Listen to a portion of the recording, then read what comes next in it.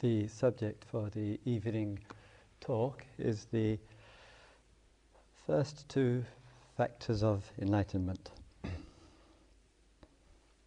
In the old Buddhist texts, one finds upon reading them a popular wish, you might say, to put various essential themes of life into particular groupings. And it became a very easy and remarkably effective way for oral transmission.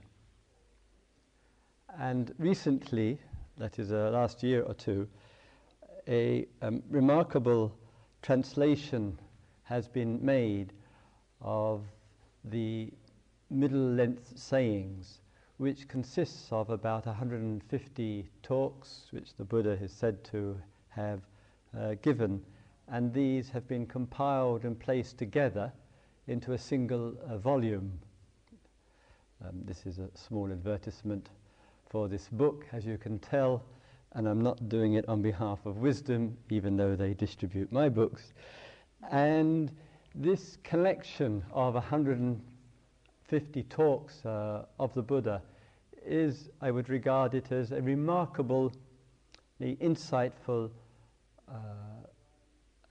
outline of spiritual life and practice, of the depths of Dharma teachings, and a real day-to-day manual for any serious yogi, any serious retreatant, anybody seriously inquiring into the nature of existence. And a very fine book for those of us who are obliged to teach the Dharma for our sins.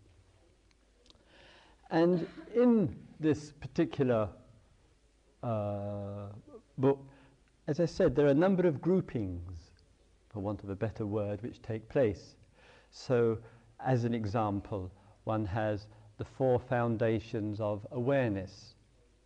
And the foundations for awareness are body, feelings, states of mind, and the very nature of things, the Dharma of existence.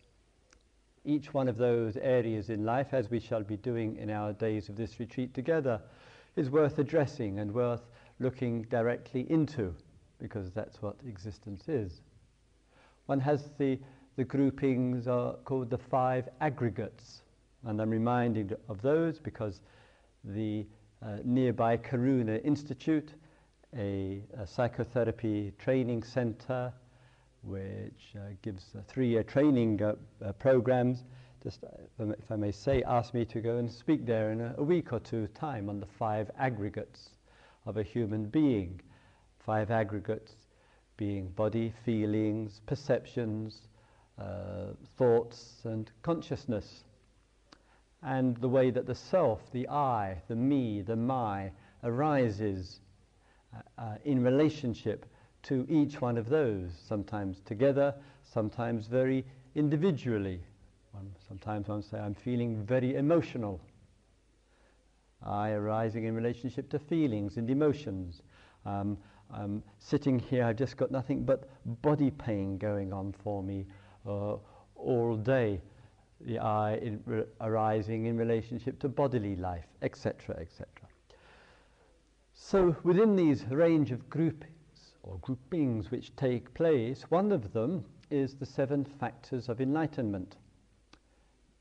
And the first two is called sati, S-A-T-I. It means mindfulness, it means awareness. And the second one is dharma. Dharma means teachings concerned with enlightenment. That is the dharma. Dharma vichara. Vichara means inquiry, the investigation into the dharma of existence, in what it is to be in this world. And then there are other 5 factors which are there as well out of the 7, and I'll try to remember them. I've only been associated with them for 30 years, but forgive me. Oh God.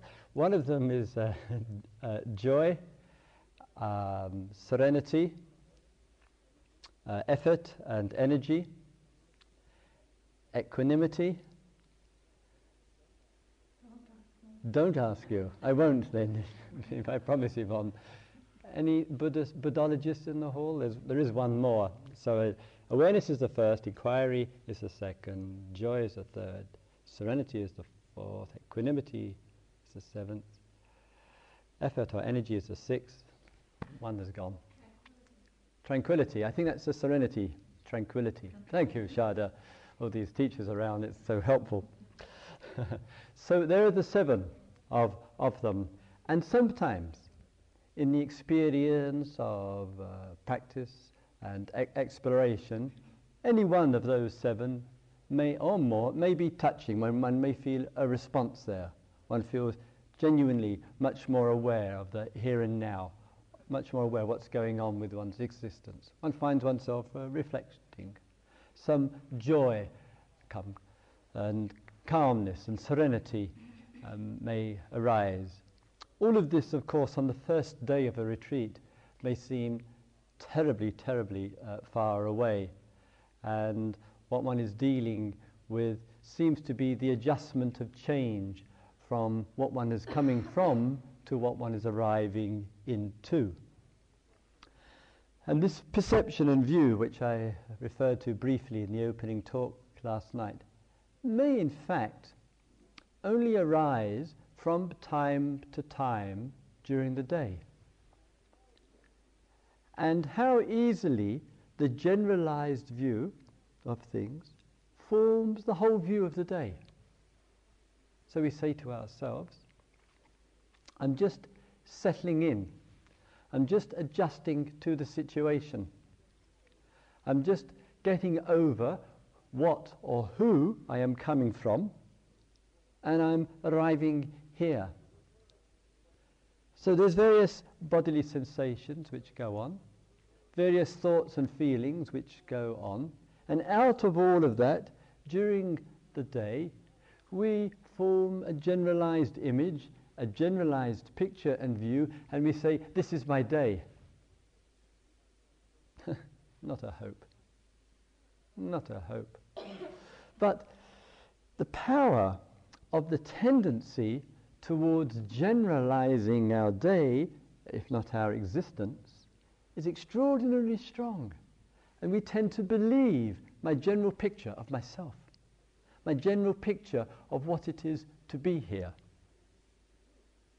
And we live and get to live, not with the moment, not with the unfolding flow and rhythms of existence. We actually get to live with the image and the picture and the generalized view. And we think the picture is the reality. The picture is the truth. These teachings are to dissolve that mythology. Simple. Liberation immediately. No pictures can ever be a substitute for the nature of things. And that's what all the teachings are about.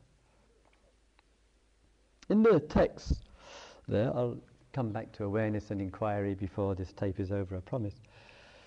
In the text, the Buddha has a word. There's a bit of a Pali word here, a lovely word. It's nimitta.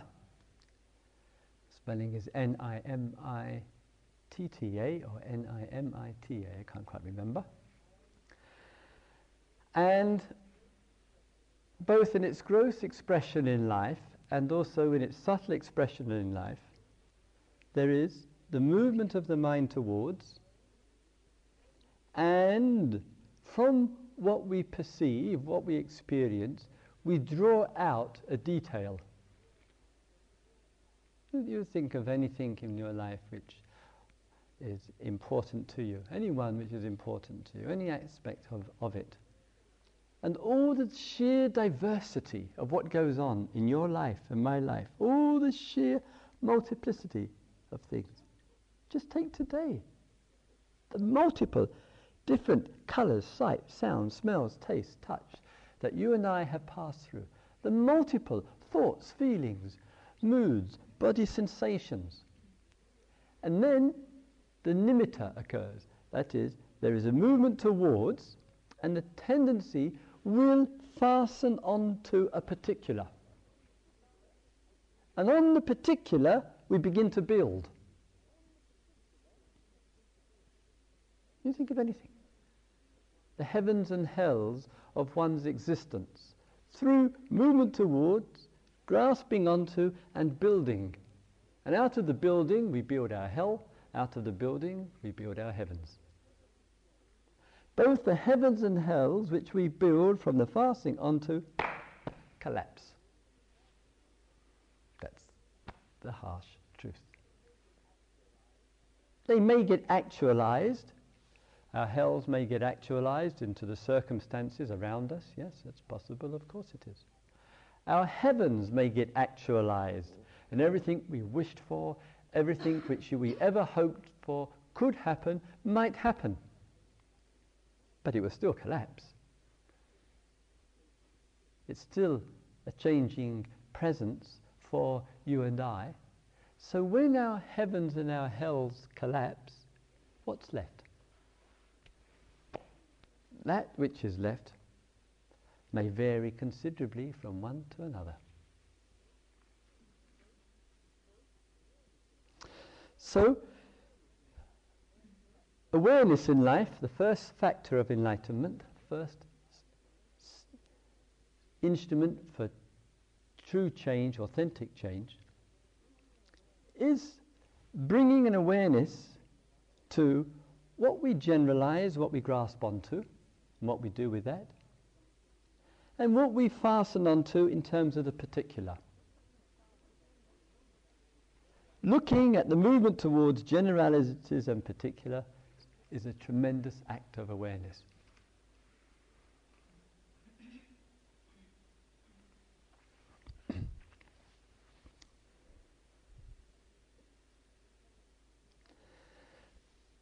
In coming into a retreat and spending some time on the cushion, sometimes it's hard, and of course minds and bodies before you have been sitting on these self-same cushions for some years. Some of the cushions have been around.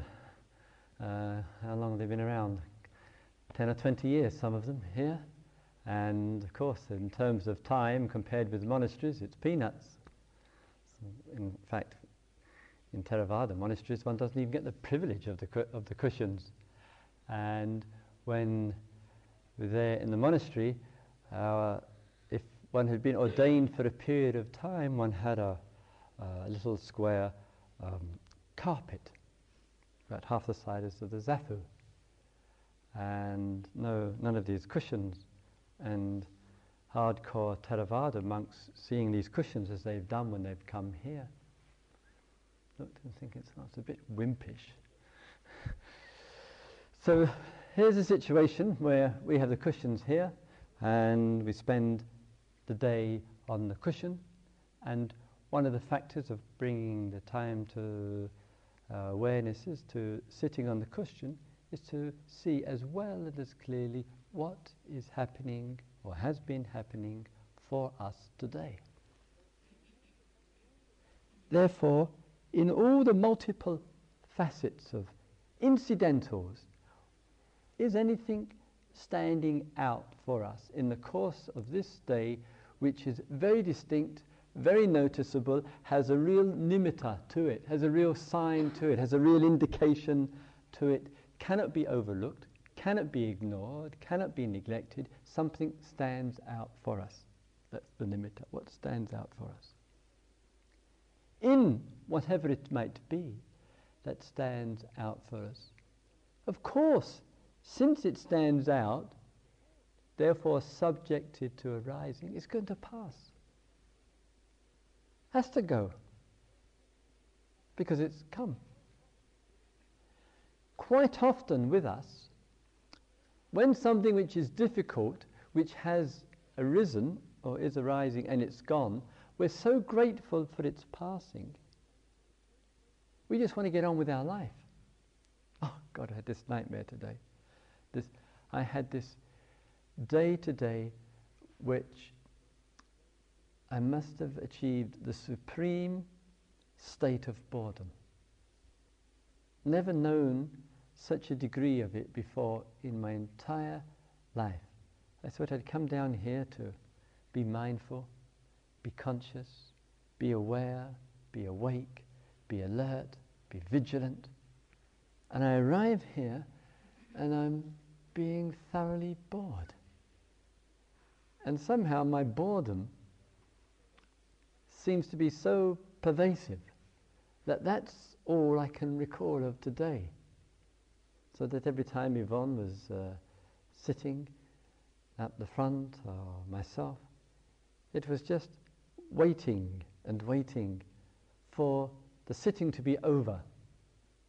Not because there was anything exciting going on the other side of the meditation hall door, but just I was bored, therefore it would be over. Therefore my escape from my boredom was to get up and walk around, then waiting for the next dose of boredom about 45 minutes later. And people speak regularly, perhaps alarmingly, of boredom. Boredom, what is this strange phenomena that goes on inside, which acts like a cloud over every sight, every sound, every smell, every taste, every touch, every thought. It seems to fuse it all, it pervades it. Bored, bored, bored, bored. Life is so boring. But if someone was to come along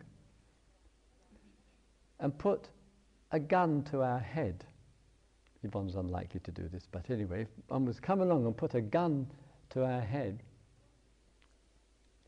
it's hardly likely we say, well, life is so boring. The energy change would be in a flash. What's the gun going to be the metaphor for? What? What's going to shake us out? Therefore, enlighten the existence, awaken the existence, so that one can put one's hand on one's heart and say, boredom is utterly unfamiliar to this state of mind, no matter what the condition of the circumstances. Not something which is in the realms of the known. What has happened that shook the mind out of any boredom with life, with existence, with the moment, with oneself, or whatever. What was the gun the metaphor for?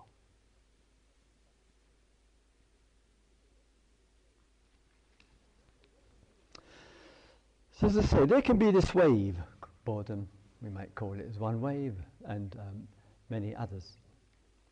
Sometimes it's a little difficult because there's a certain kind of contraction which takes place.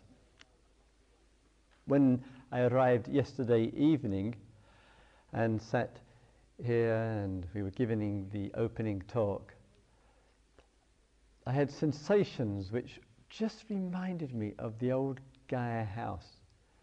Basically the sensations were called COLD. And I thought, oh God, history has recycled itself once again. We spent ages at the old Gaia house saving up the money in order to have some central heating, so that at least people could get down to wearing one blanket in the meditation hall. I see some of you have getting stoked up for the winter.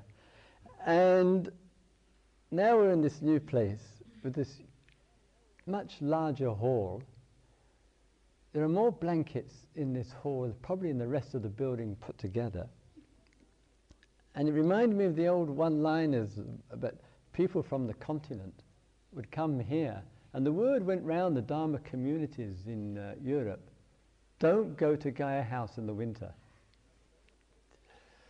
And people from the continent told me, Christopher, it's the only time in my entire life where I've been wearing my coat and jumper and thermal underwear indoors.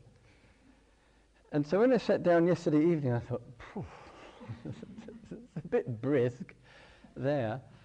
And we are hoping with our newly painted radiators to hide that they were made in the last century, that is there any heating coming out? Is there anything coming out? Nothing. We're cold. That's COLD.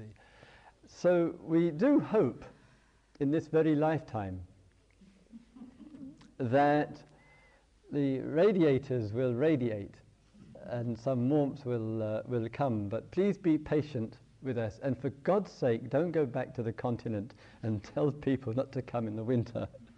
We will try to get something done about it. Anyway, let me get back to the original theme.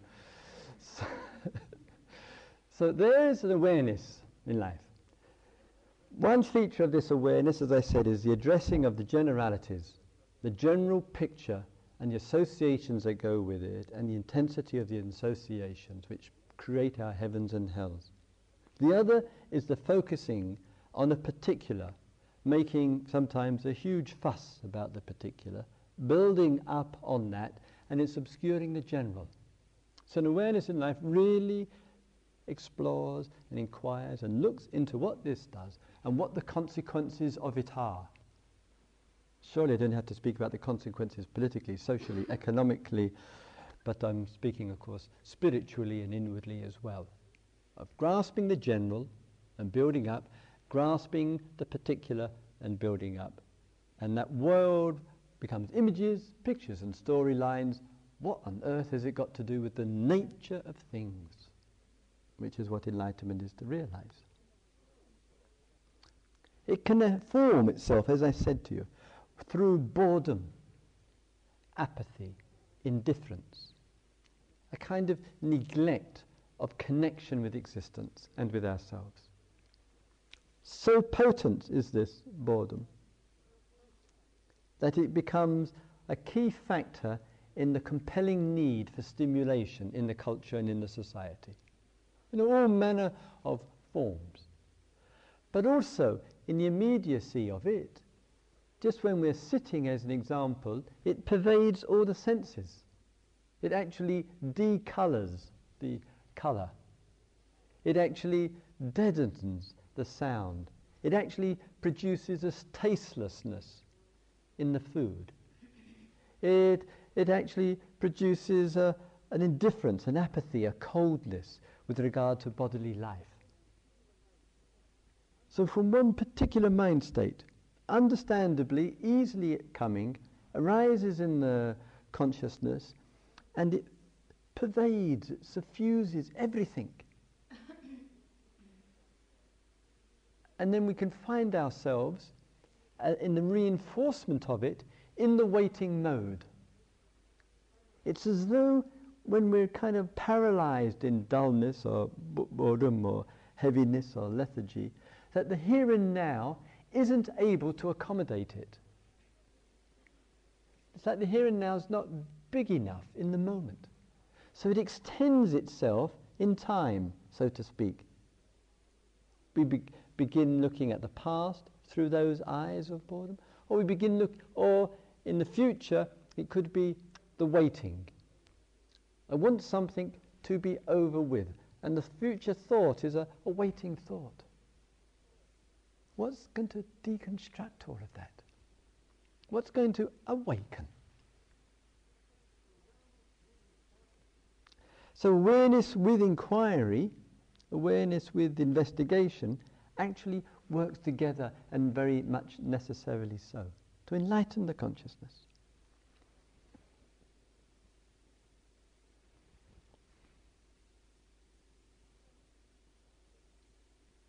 Occasionally from a psychological level. Two things. That if there's a lot of heaviness in life, boredom in life, lethargy, and of course, hopefully what I'm saying here isn't applying to everybody today, but sometimes what can be behind it is there is some negativity. We're perhaps not very skillful with working with the negativity that comes, or the anger or the rage or whatever it might be. And so it serves as a mask for it. And I've noticed a few times, sometimes in small groups, not today, or in one-to-ones, we're speaking with the person and engaging with some inquiry into dullness or boredom or energy level or whatever, which has gone on 1 day, 2 days, 3 days, and prodding a little harder, sometimes some agitation comes out, some negativity, some blame, self or others or whatever. So if we're feeling stuck with something, we're not only interested in what's up front for us, but what might be behind it, what might be giving support to it. And that quiet reflection is called inquiry. What's feeding this? What's holding up this? What's sustaining this? What's keeping this going, which is unnecessary to keep going? And it's not always easy to ask that kind of question to ourselves. Sometimes people will say on the retreat, I find myself sitting and walking, and a lot of self-judgment starts coming in. Criticizing of myself, blaming of myself, putting myself down, whatever. And the thoughts come and the thoughts go, and then they come again and they go again. But perhaps there's something to be understood there. What do I need to be clear about? What is this self which is giving so much importance? So, as I said, there is awareness in life. In this case, awareness of a generality, a particular state of mind. That may require, meditatively speaking, some quiet reflection or inquiry to look at something. What do I need to understand from this situation? And the strength of the general experience, or the strength of what I'm focusing on in a particular and identifying with, the strength of that, when it's arising, should be telling me and indicating I need to see something clearly here. What is it? What is it? And therefore awareness and inquiry as two factors of enlightenment really work together.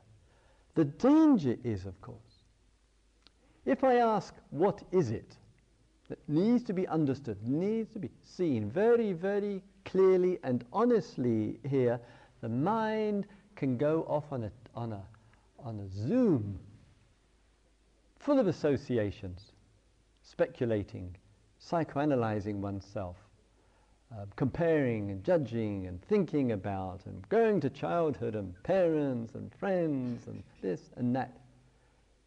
Once we start to notice the departure through association in that way, capacity of awareness is to cut it. If there's awareness there, it will cut it. Awareness with inquiry. Awareness with what is it?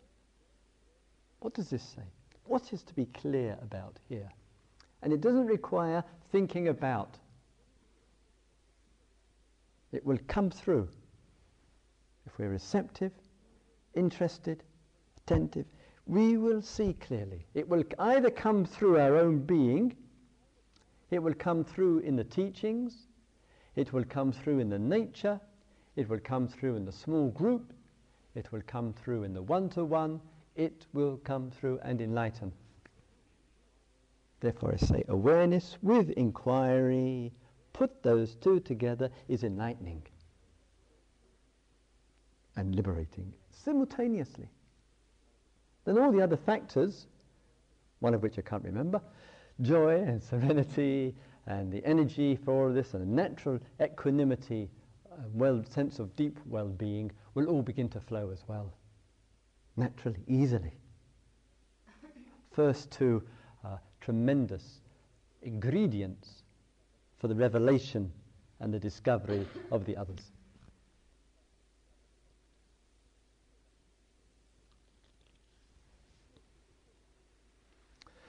Of course, it isn't always easy to find the balance and the steadfastness between awareness and inquiry.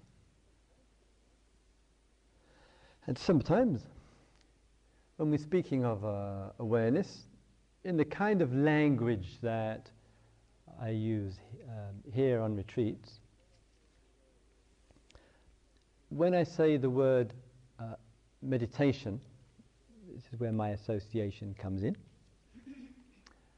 I tend to think of meditation as awareness with a formal aspect.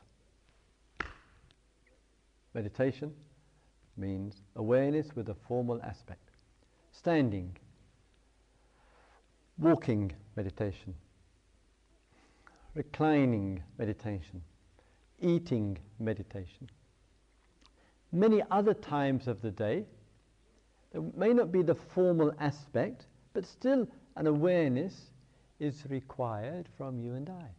Brushing our teeth, going to the toilet, just walking from your room to somewhere else, being outdoors, being in the garden, washing your plate, or whatever. All of that is worthy of our care and our attention and our respect and our connection with. In the formal meditation, awareness with form,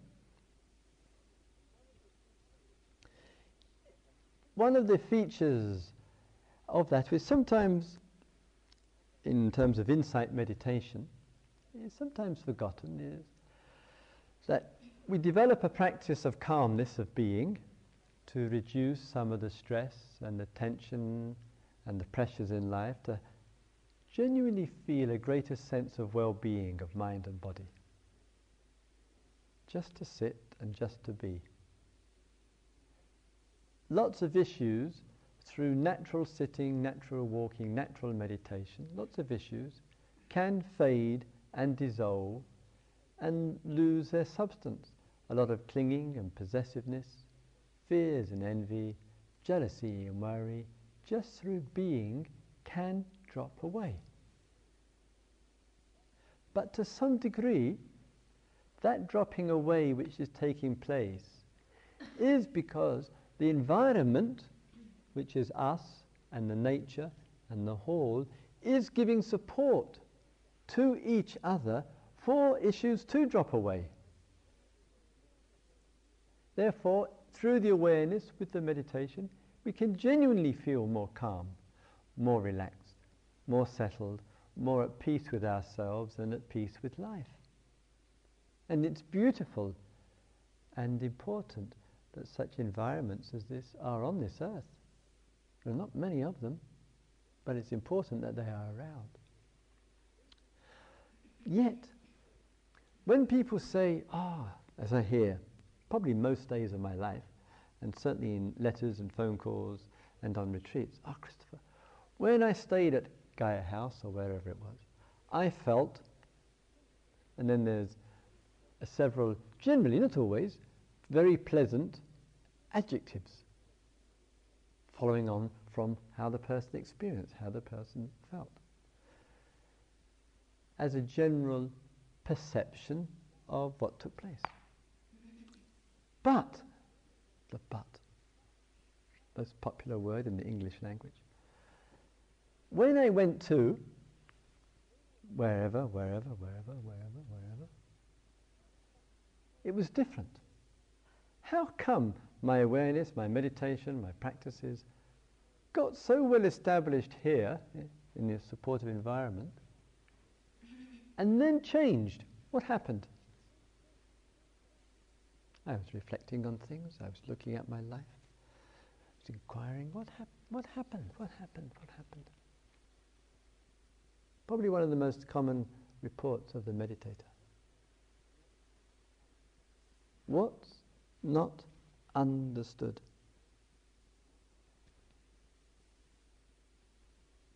What is not understood? And that understanding is to be discovered in such a way, realized in such a way, it is more powerful as a truth of life than the environment. What is that understanding? I live in the consciousness, I am here. I spend days here, weeks here, months here. Some of you are very familiar with spiritual climates. And there is an understanding which is taking place by presence, by awareness, by meditation. It's expressing an understanding of what matters. There's reflection and inquiry going on. This is an insight meditation, an inquiry retreat. There's an understanding which is taking place there. But to a degree, the understanding which is taking place is related to, for many, and dependent upon the environment for the support of the understanding. What is that understanding which is not dependent on the environment for it? Now, I'm sitting here asking this question, very privileged thing to do. I hope you're not waiting for an answer, because you're going to have to wait for eternity. I could say A, B, C, D, E, F, G, H. I could recite to you the whole Buddhist text. 2,500 years of sustained tradition into this question. I could chant, well I can't, but anyway, I could chant to you the Prajna Paramitra Sutra, the sutra of supreme wisdom, of supreme understanding, or etc., etc. What difference would it make?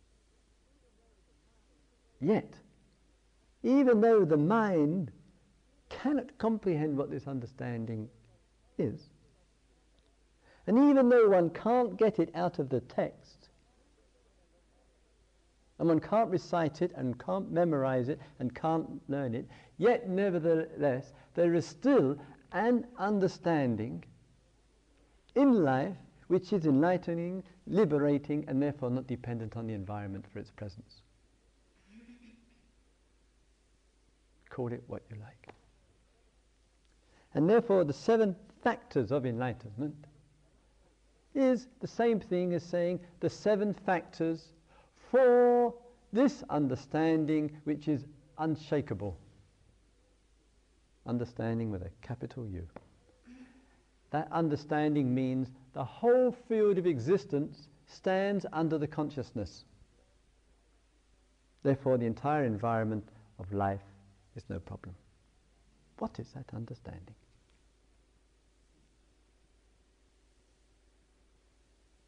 That's why we say awareness. That's why we say inquiry, the investigation, the looking into things for discovery, for realization. And through the threads of the talks, small groups, inquiry, tomorrow afternoon, the silences, the nature, generally regarded 2,500 years as being some of the most supportive conditions for the understanding which is a liberation from the supportive conditions. What is this understanding? What is it?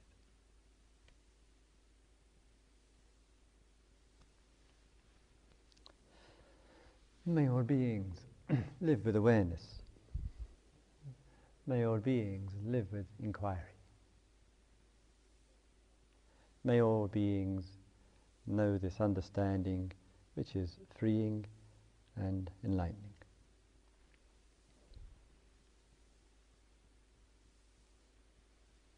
So let's have 2 or 3 minutes shared silence together, shall we please?